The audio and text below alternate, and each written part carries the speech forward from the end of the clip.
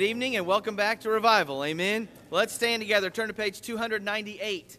Page 298. Heaven came down and glory filled my soul. We'll sing all three verses as we begin our service together tonight. Page 298. Sing it out on the first. Oh, what a wonderful, wonderful day. Day I will never forget. After I wandered in darkness away, Jesus, my Savior, I met. And what a tender, compassionate friend. He met the need of my heart. Shadows dispelling with joy, I am telling. He made all the darkness depart. Amen. Heaven came down and glory filled my soul. When at the cross the Savior made me whole. My sins were washed away, and my night was turned to day. Heaven came down, and glory filled my soul. Born of the Spirit with life from above, into God's family divine. Justified fully through Calvary's love. Oh, what a standing is mine. And the transaction so quickly was made, when as a sinner I came. Took of the offer of grace he did proffer. He saved me, oh praise his dear name. Heaven came down and glory filled my soul. When at the cross the Savior made me whole. My sins were washed away, and my night was turned to day. Heaven came down and glory filled my soul. Now I've a hope that will surely endure after the passing of time. I have a future in heaven for sure, there in those mansions sublime. And it's because of that wonderful day, when at the cross I believe, riches eternal and blessings supernal from his precious hand I receive. Heaven came down and glory filled my soul. When at the cross the Savior made me whole. My sins were washed away, and my night was turned to day. Heaven came down and glory filled my soul. Somebody say amen tonight. Great start, preacher. Man, I'm telling you, I hope you had a time in your life where heaven came down and glory filled your soul, amen, where you called upon the Lord and got saved. And if not, tonight needs to be the night, amen. Man, it's just been a great week, and I was on my walk this morning and already had my devotion time, but just talking with the Lord and just praying, and man, we need Him to meet with us tonight, amen. And so let's pray tonight and ask God's blessing on our services. Sure thankful that you're here tonight. I'm going to ask Brother Chuck Bellis back there if you would pray for us tonight.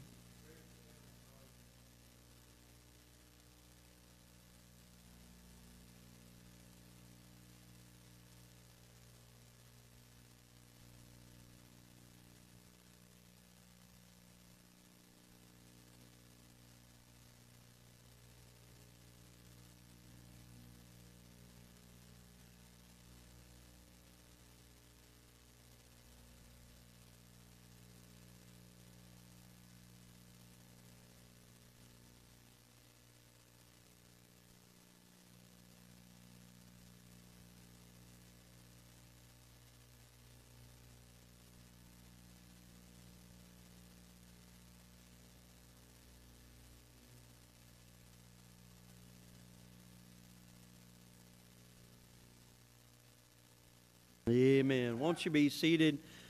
Tonight at this time we got a special by the men's quartet tonight.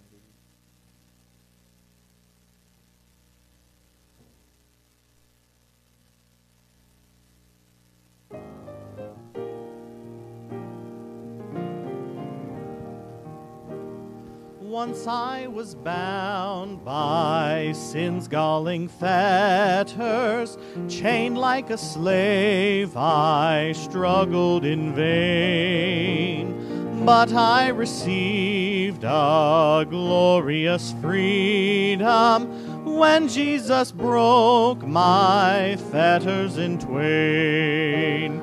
Glorious freedom, wonderful freedom, no more in chains of sin I repine. Jesus the glorious emancipator, now and forever he shall be mine.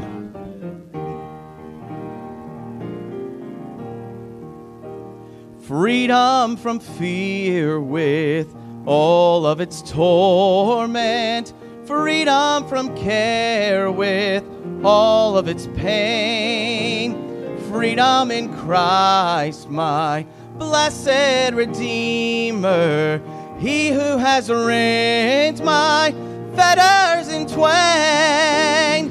Glorious freedom, wonderful freedom, no more in chains of sin I repine. Jesus the glorious emancipator, now and forever he shall be mine. Glorious freedom, wonderful freedom, no more in chains of sin I repine. Jesus the glorious emancipator, now and forever he shall be mine. Jesus the glorious emancipator, now and forever he shall be mine.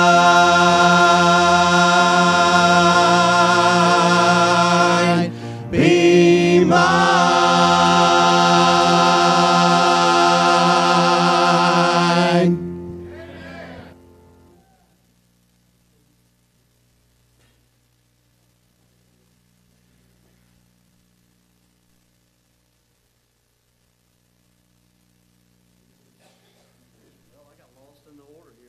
I got so excited about the song. Let's go ahead and have our men come tonight. I thought we were singing another congregational, and I was over there shouting and having a good time. Amen.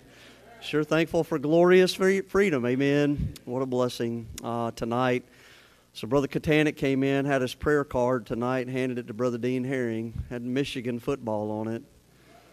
It's wicked, ungodly, I'm telling you. Bring stuff like that in the house of the Lord, I'm telling you. Amen. Amen. Brother Don, we love you, brother. Why don't you pray for us tonight? Pray for the offering.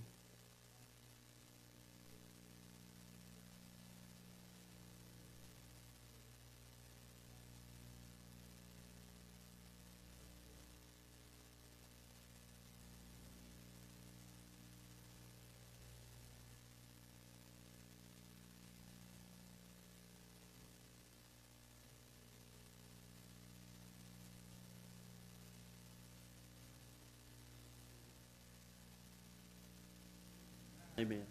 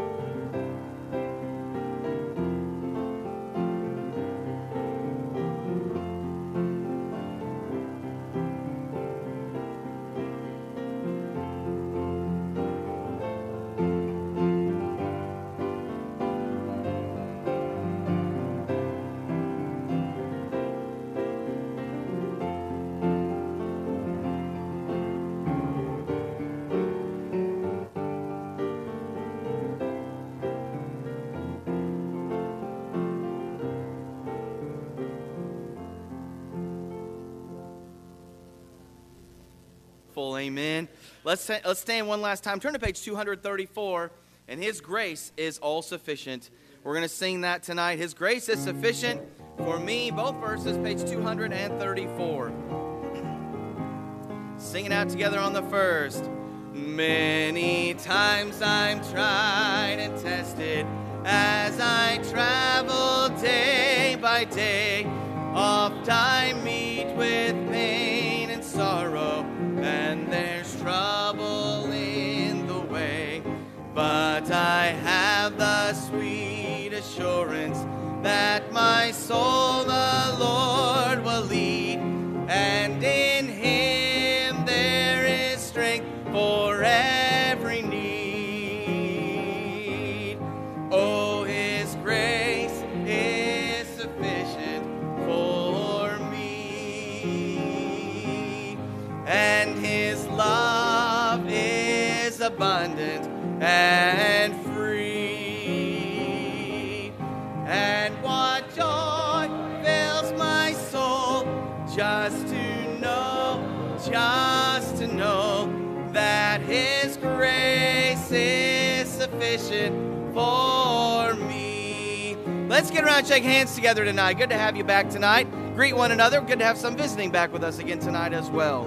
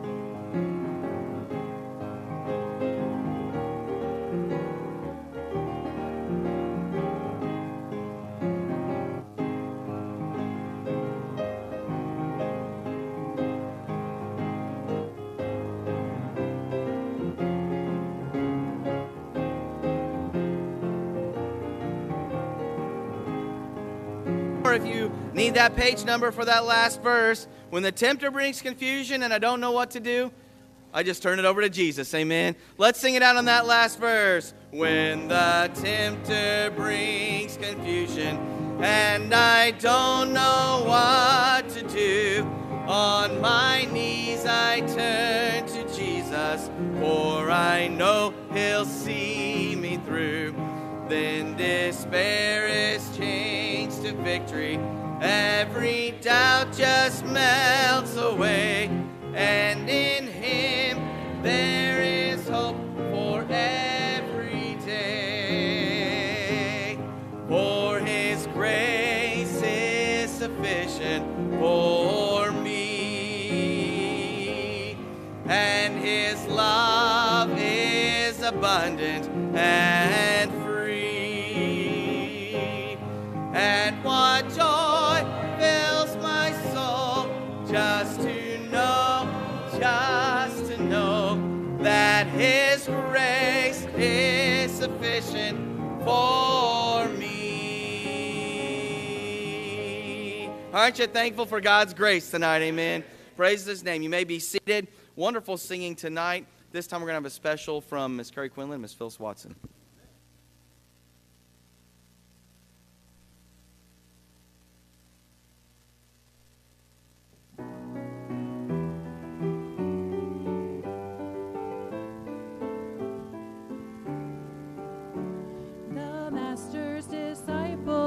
went to buy bread, but he stayed at the well on that day.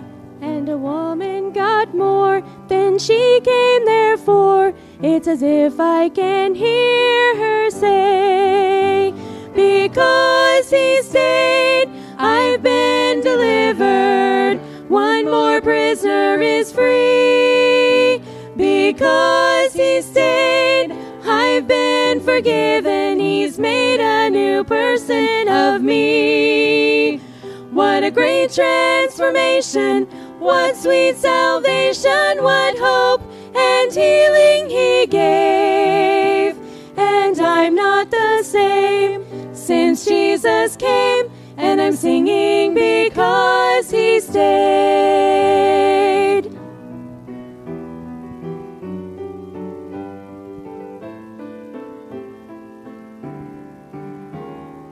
He climbed the hill to the old wooden cross, but he could have refused it that day. He stayed there for me. No, he wouldn't leave till the price of my sin was paid. Because he stayed, I've been delivered. One more prisoner is free. Because he stayed, I've been forgiven. He's made a new person of me. What a great transformation. What sweet salvation. What hope and healing he gave. And I'm not the same since Jesus came. And I'm singing because he stayed.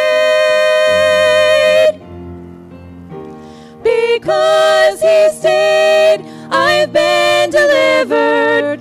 One more prisoner is free.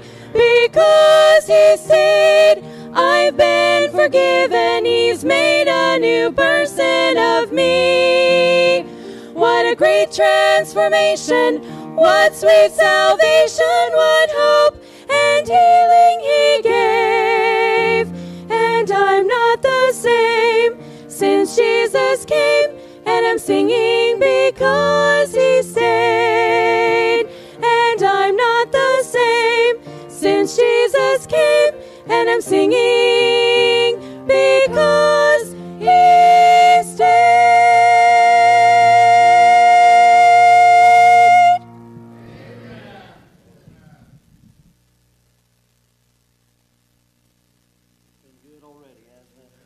So looking forward to Brother Herring coming and preaching, and what a blessing the week has just been already. And so, Brother Herring, you come tonight and just let her go, brother.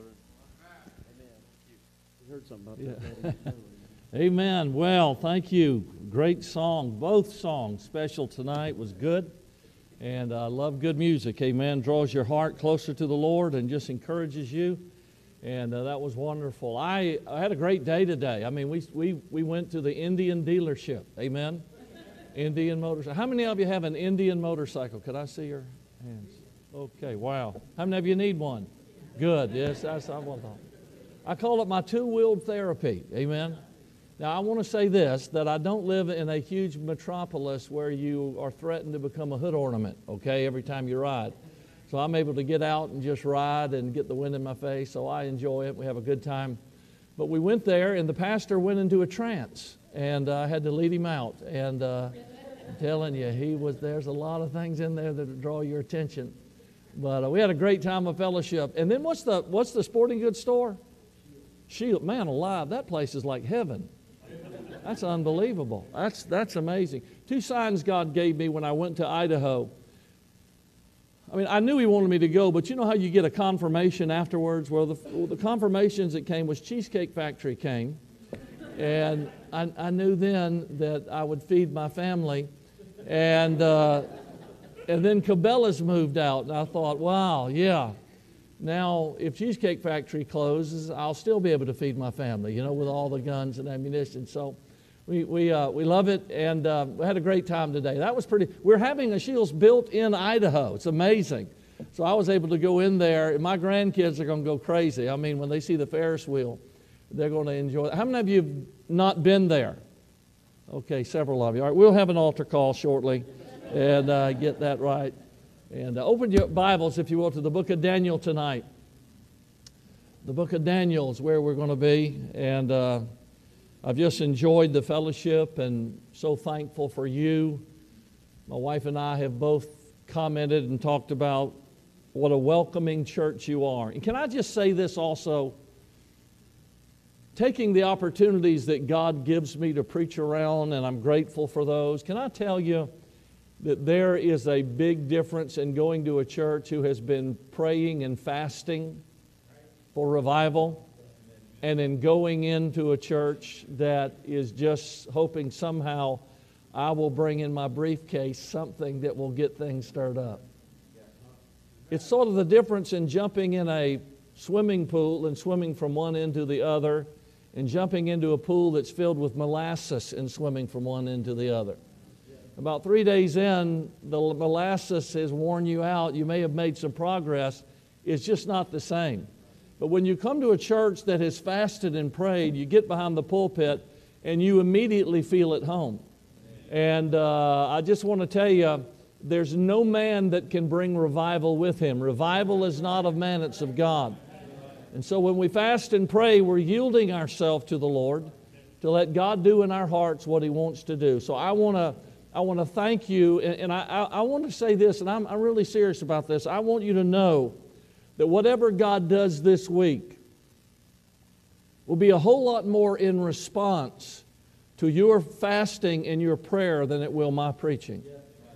I know God uses preaching, but I'm just simply saying, preaching that has no unction behind it, and preaching that has not been bathed in prayer may impart a lot of knowledge, but it goes to the ear only.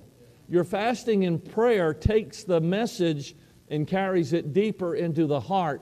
And so I just want to thank you.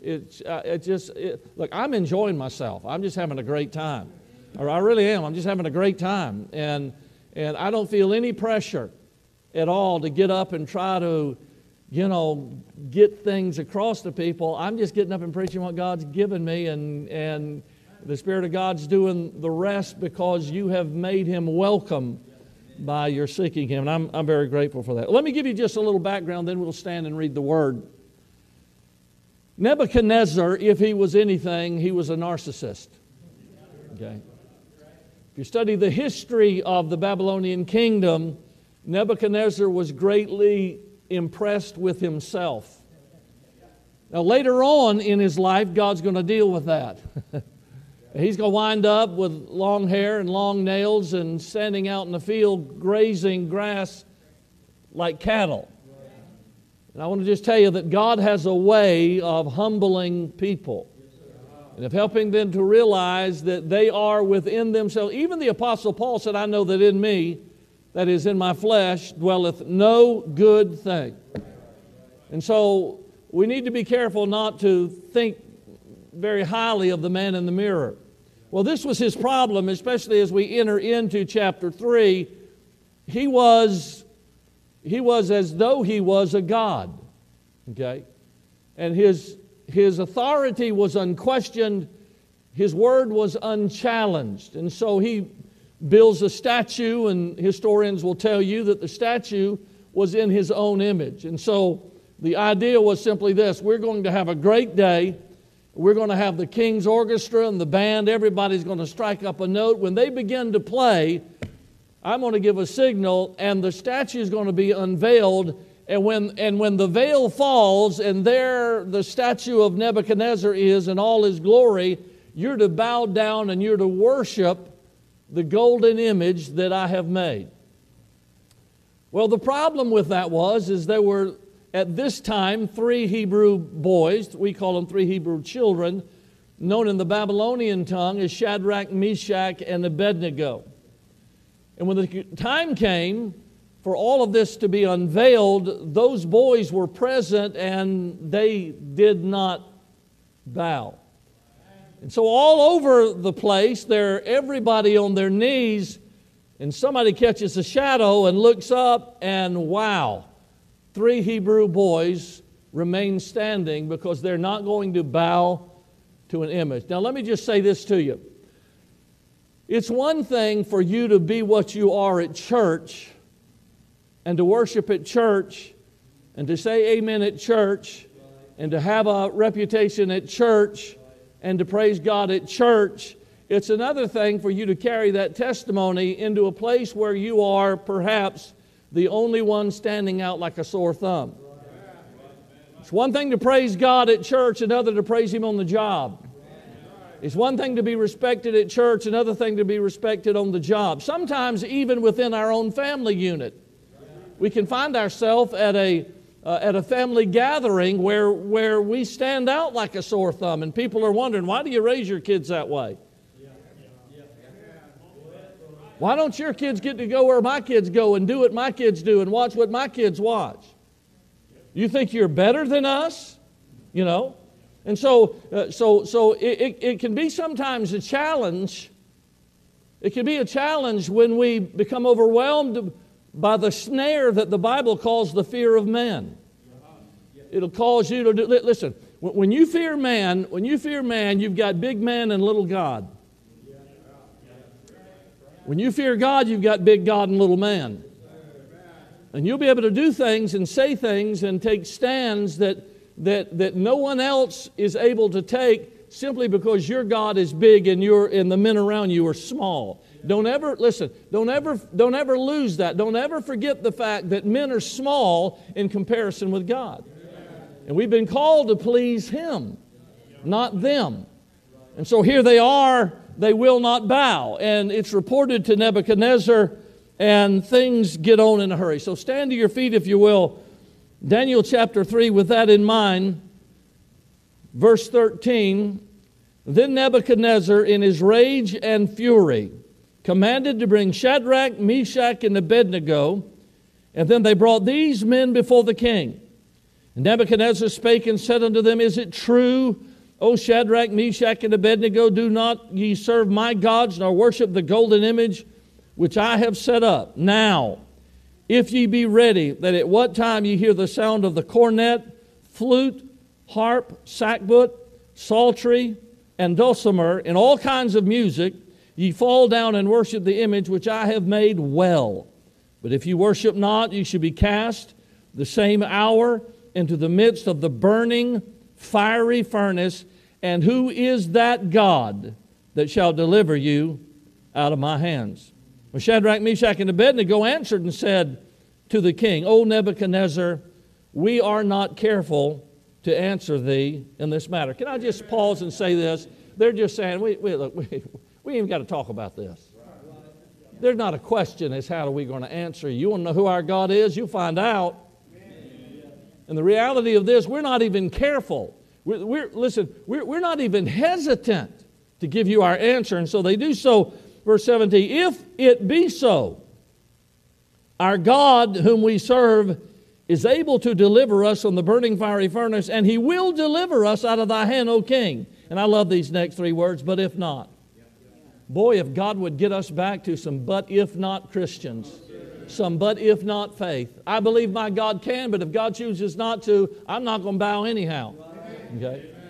I mean, we believe that God can move in right now and do anything God wants to do. But if He chooses not to, we're not in this simply for the results. We're in this for the Savior. But if not, be it known unto thee, O king, that we will not serve thy gods, nor worship the golden image which thou hast set up.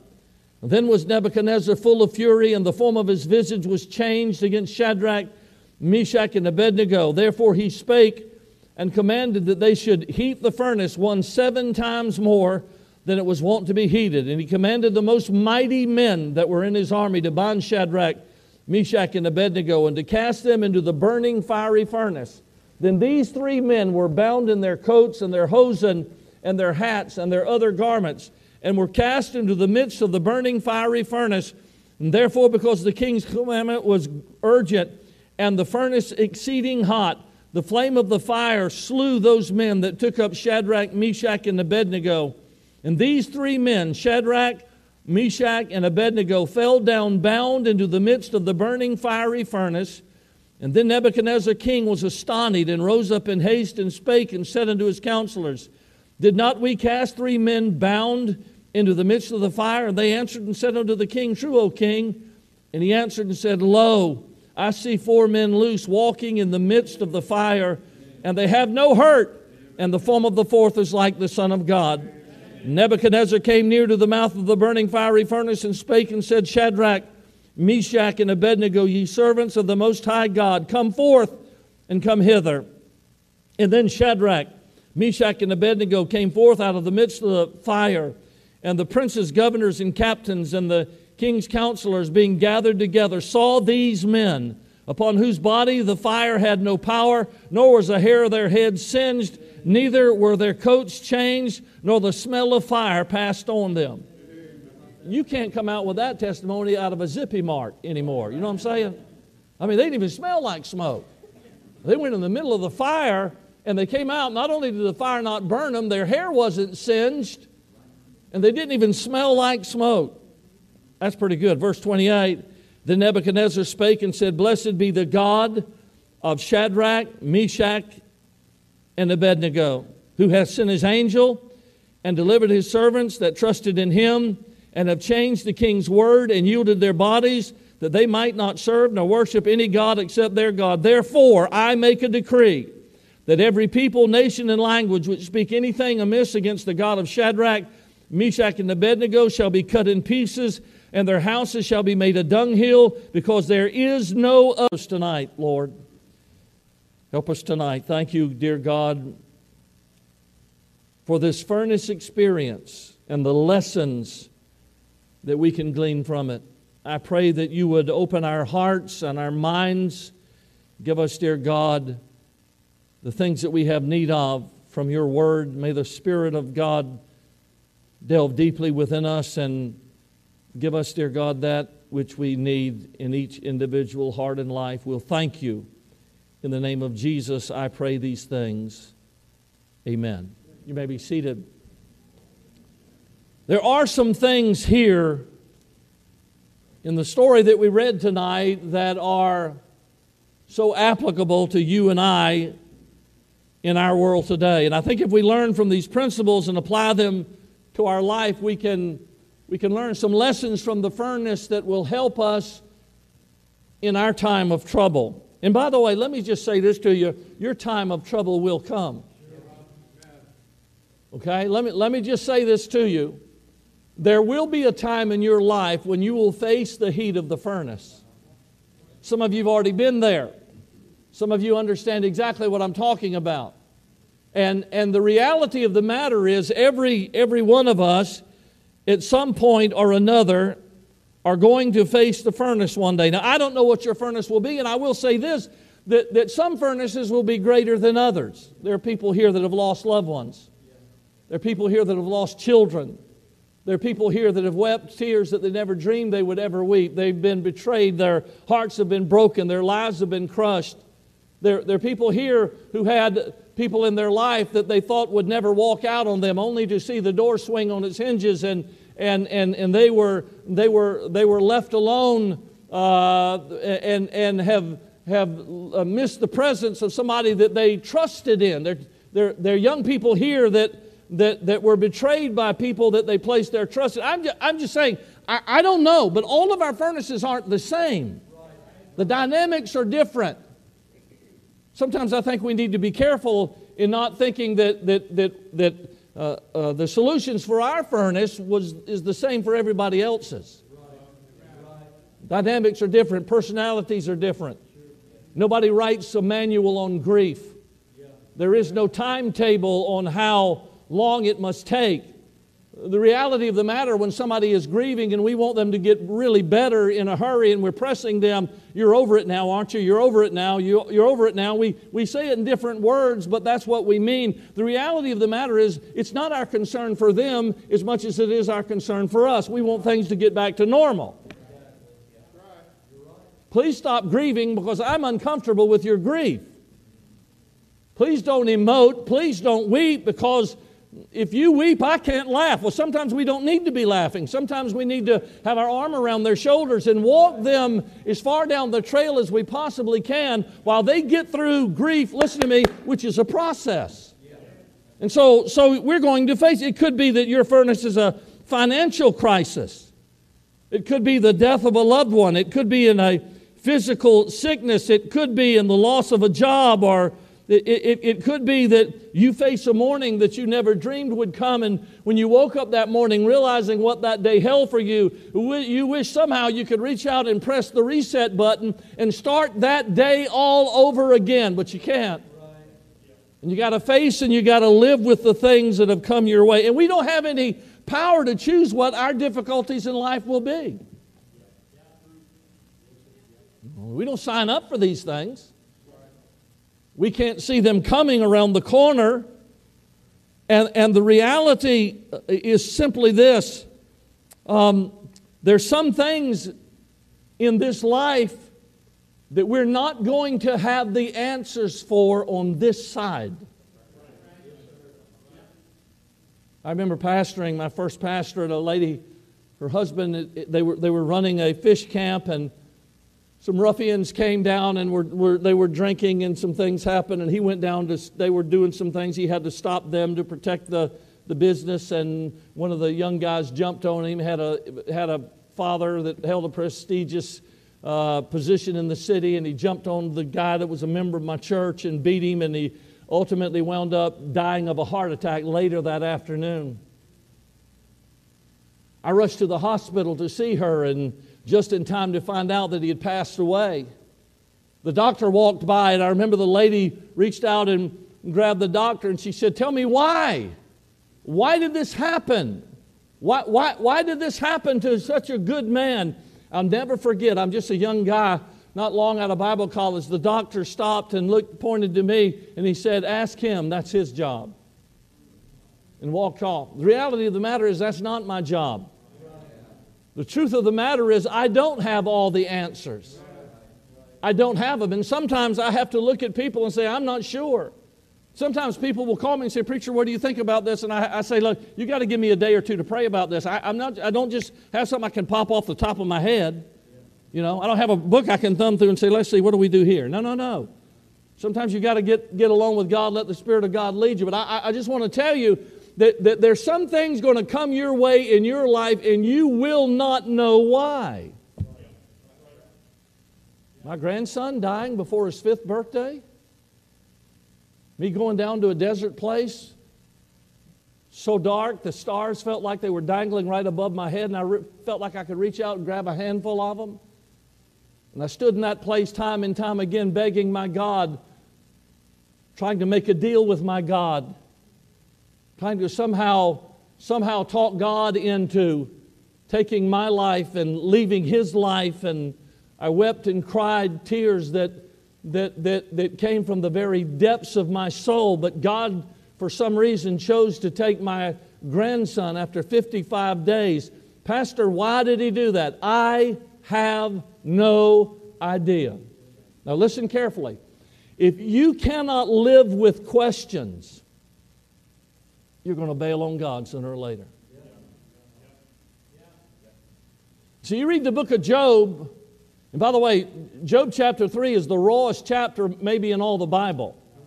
I mean, here's a guy that was godly, everybody respected him, and he is literally, if I could say it this way, vomiting out his emotions in chapter 3. Listen, that is a painful chapter to read. And at the end of the book, what you really find out is Job didn't have any answers at all. God's just throwing questions at him. Job ain't got no answers. And when all was said and done, as far as we know, Job never knew about the conversation between God and Satan until the other side. And so he had to live the rest of his life not knowing why all of his kids, all of his wealth, everything he had imploded. He knew nothing about that. He just had to remain faithful.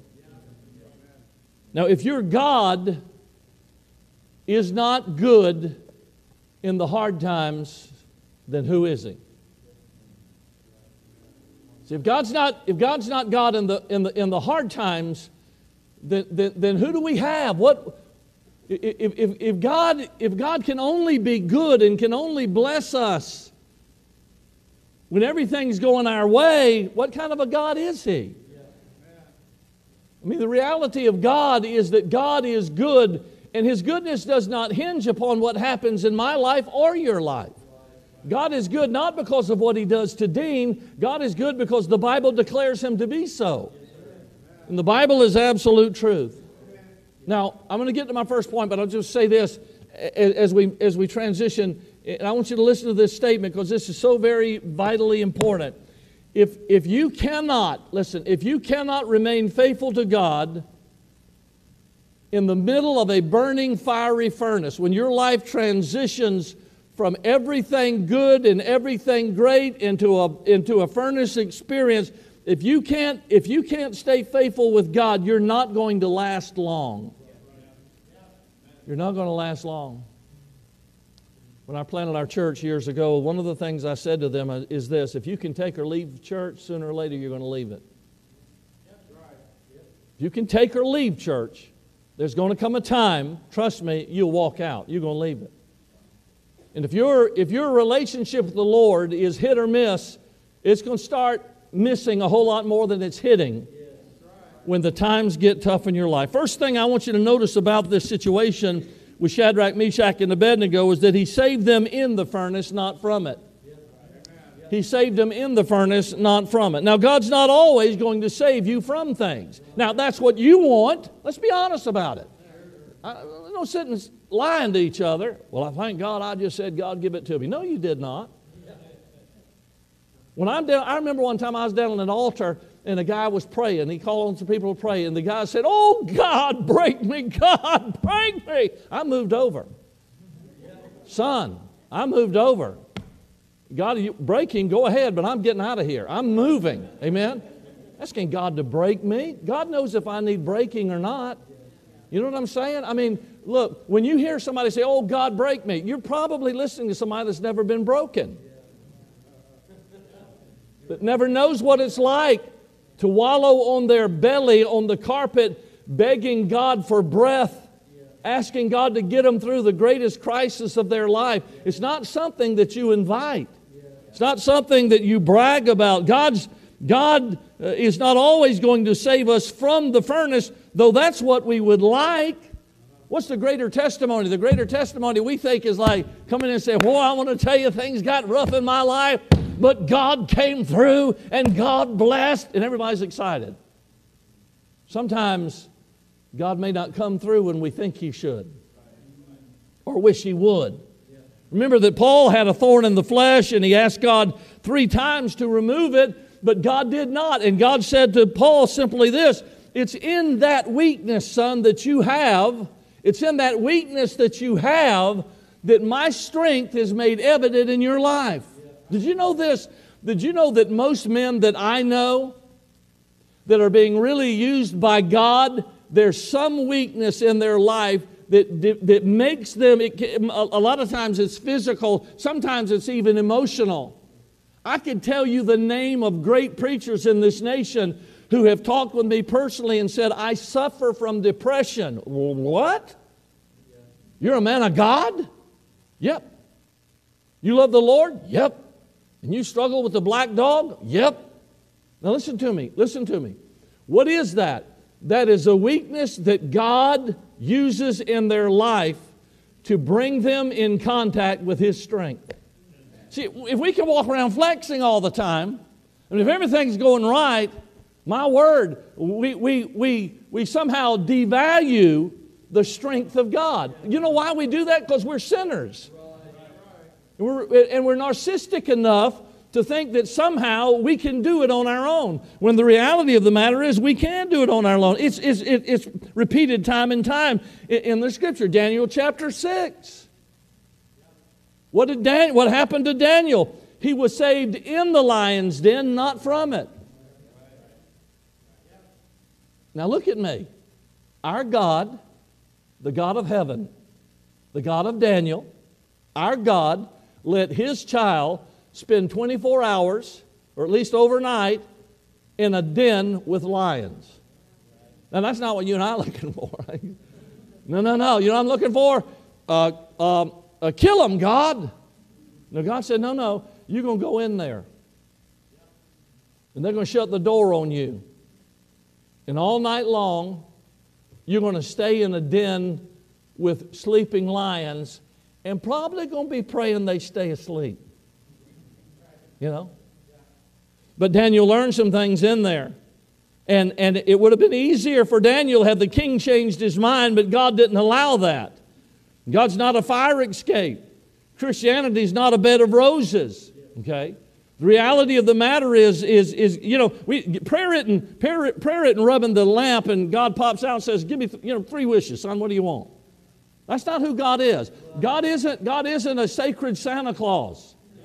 God's not waiting to bring you everything you want for Christmas. The reality of the matter is that sometimes God allows us to handle hard and difficult situations because in those situations we grow more there than we ever do in the good times.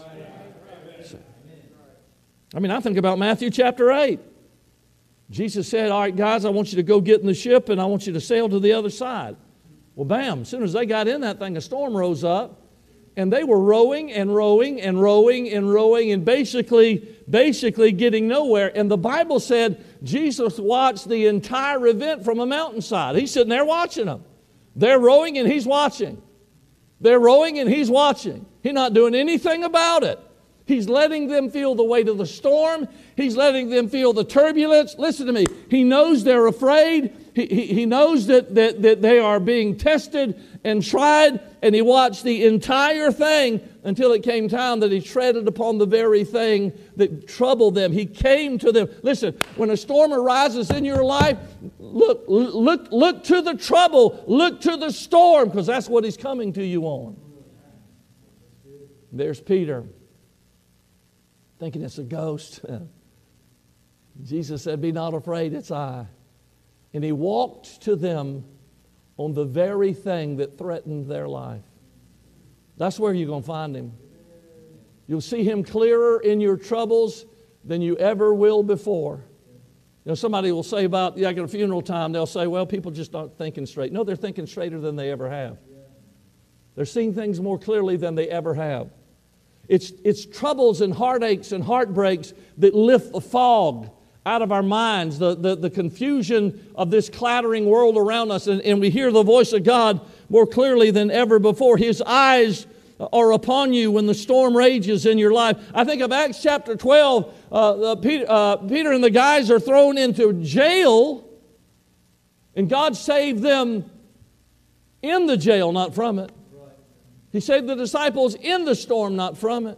And we know the miraculous story of how that he delivered them from the jail and the miracle that God did. He was beaten and shackled.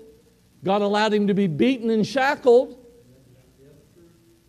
Somebody beats me and shackles me, I'm going to be wondering where God's at and why God would allow that to happen.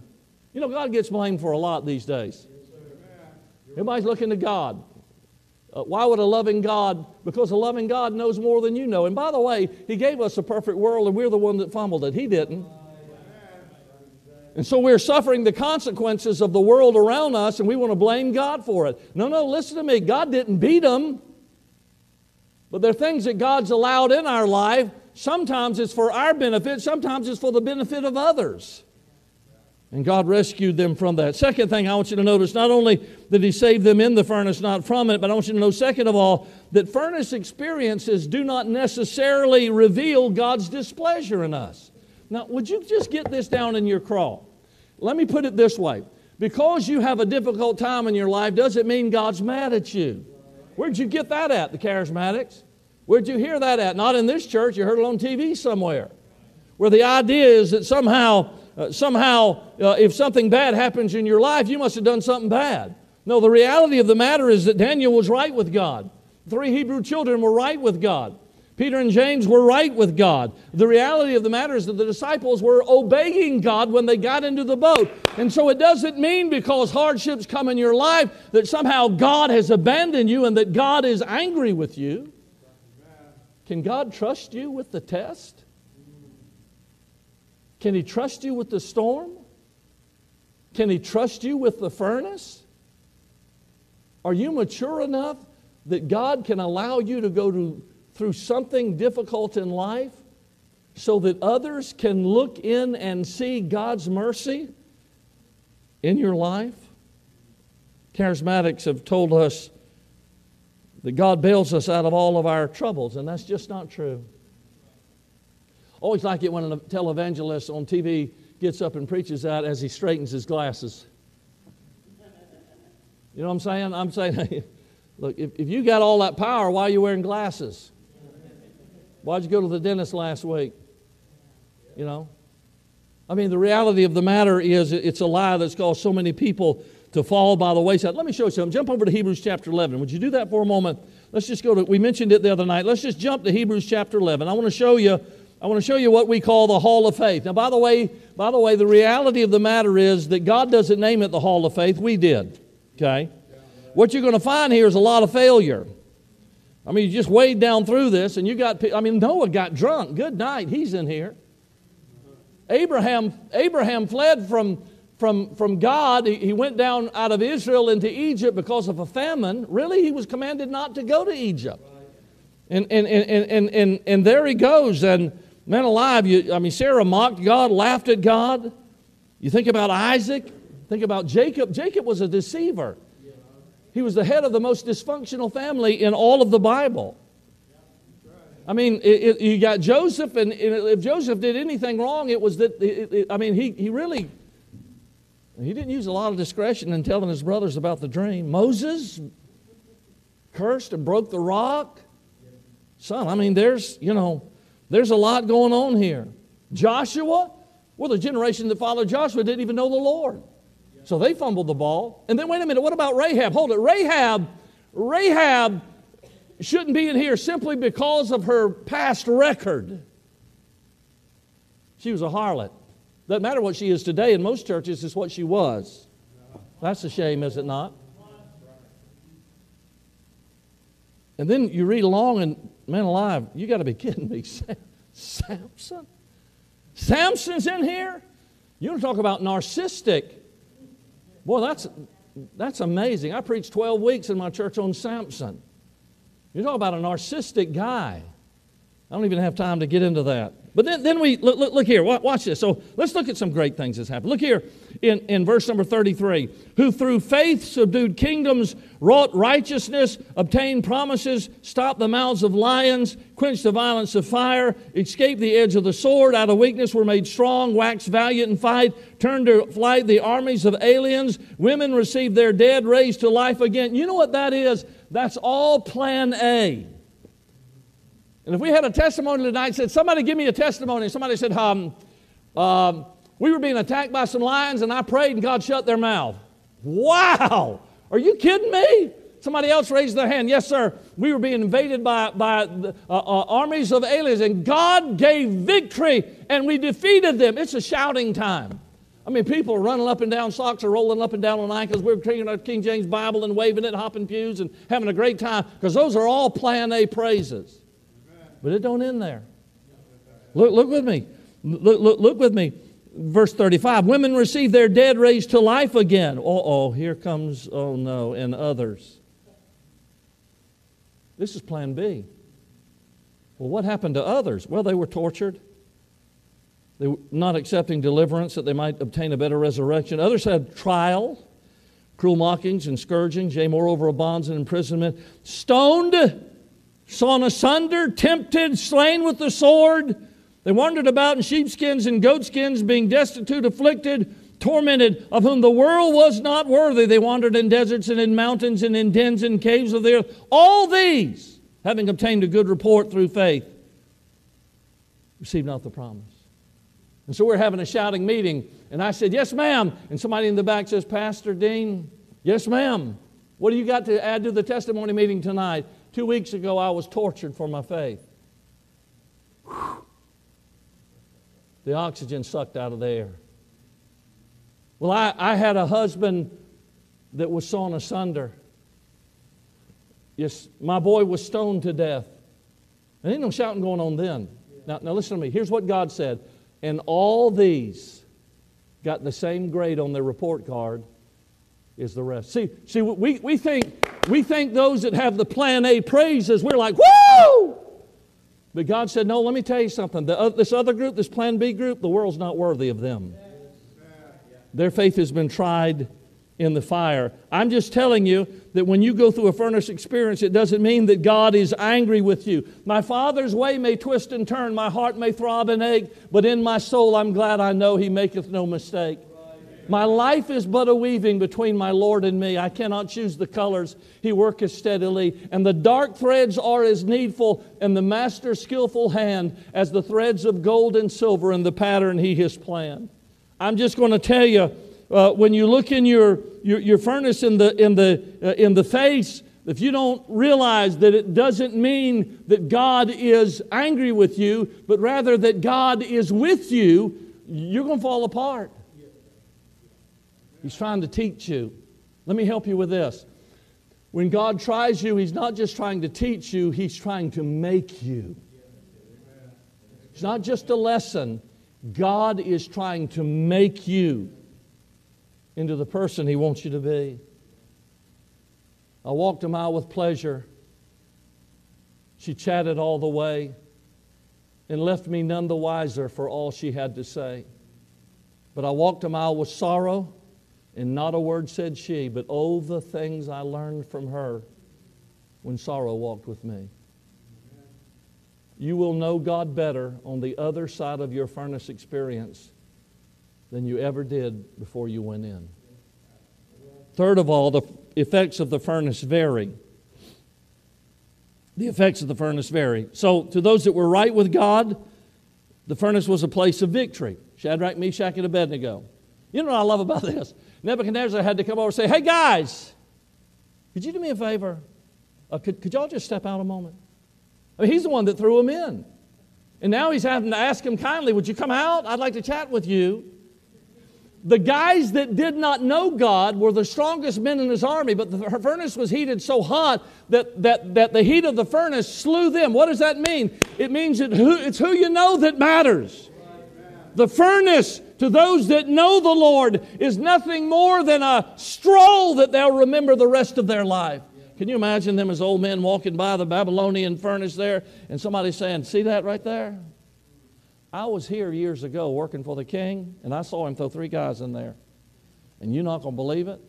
There were 4, and the 3 came out, and you couldn't even smell smoke on them. You get out of here. It is true. I was here. The place that was meant for their death became a monument to their faith. And I'm going to tell you that God can take the worst times of your life and make them be a monument to His grace and His power. You ever seen these charts where this is the high point, then there's lows, and this is high, and this is low, and it levels off a little bit, and then it dips a little more, and then it goes back up high, and they're doing all that to show you what the big moments are and what the low moments are. I believe this with all my heart. I believe that when we get to heaven, God's going to take the chart and flip it over. And the times that we thought were high times were the times that we didn't realize our need for God. But the times that we felt were the lowest will be the peaks of our life. Because it's in those times that God changes us and molds us and makes us. He's a man of sorrows, acquainted with grief.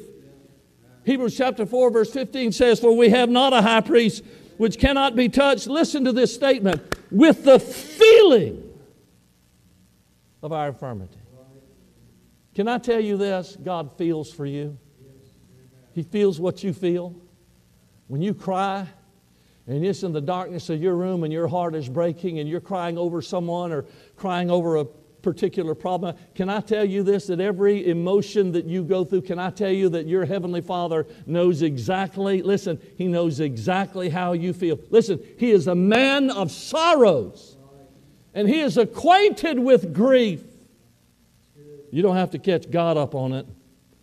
God knows all about it. Now, let me do this, and then I'm going to shift real quick, and we'll work our way through the rest of it. But I want to give you a little tip here. Okay. So here's Nebuchadnezzar. And Nebuchadnezzar says, guys, I want you to listen to me. I'm going to give you another chance.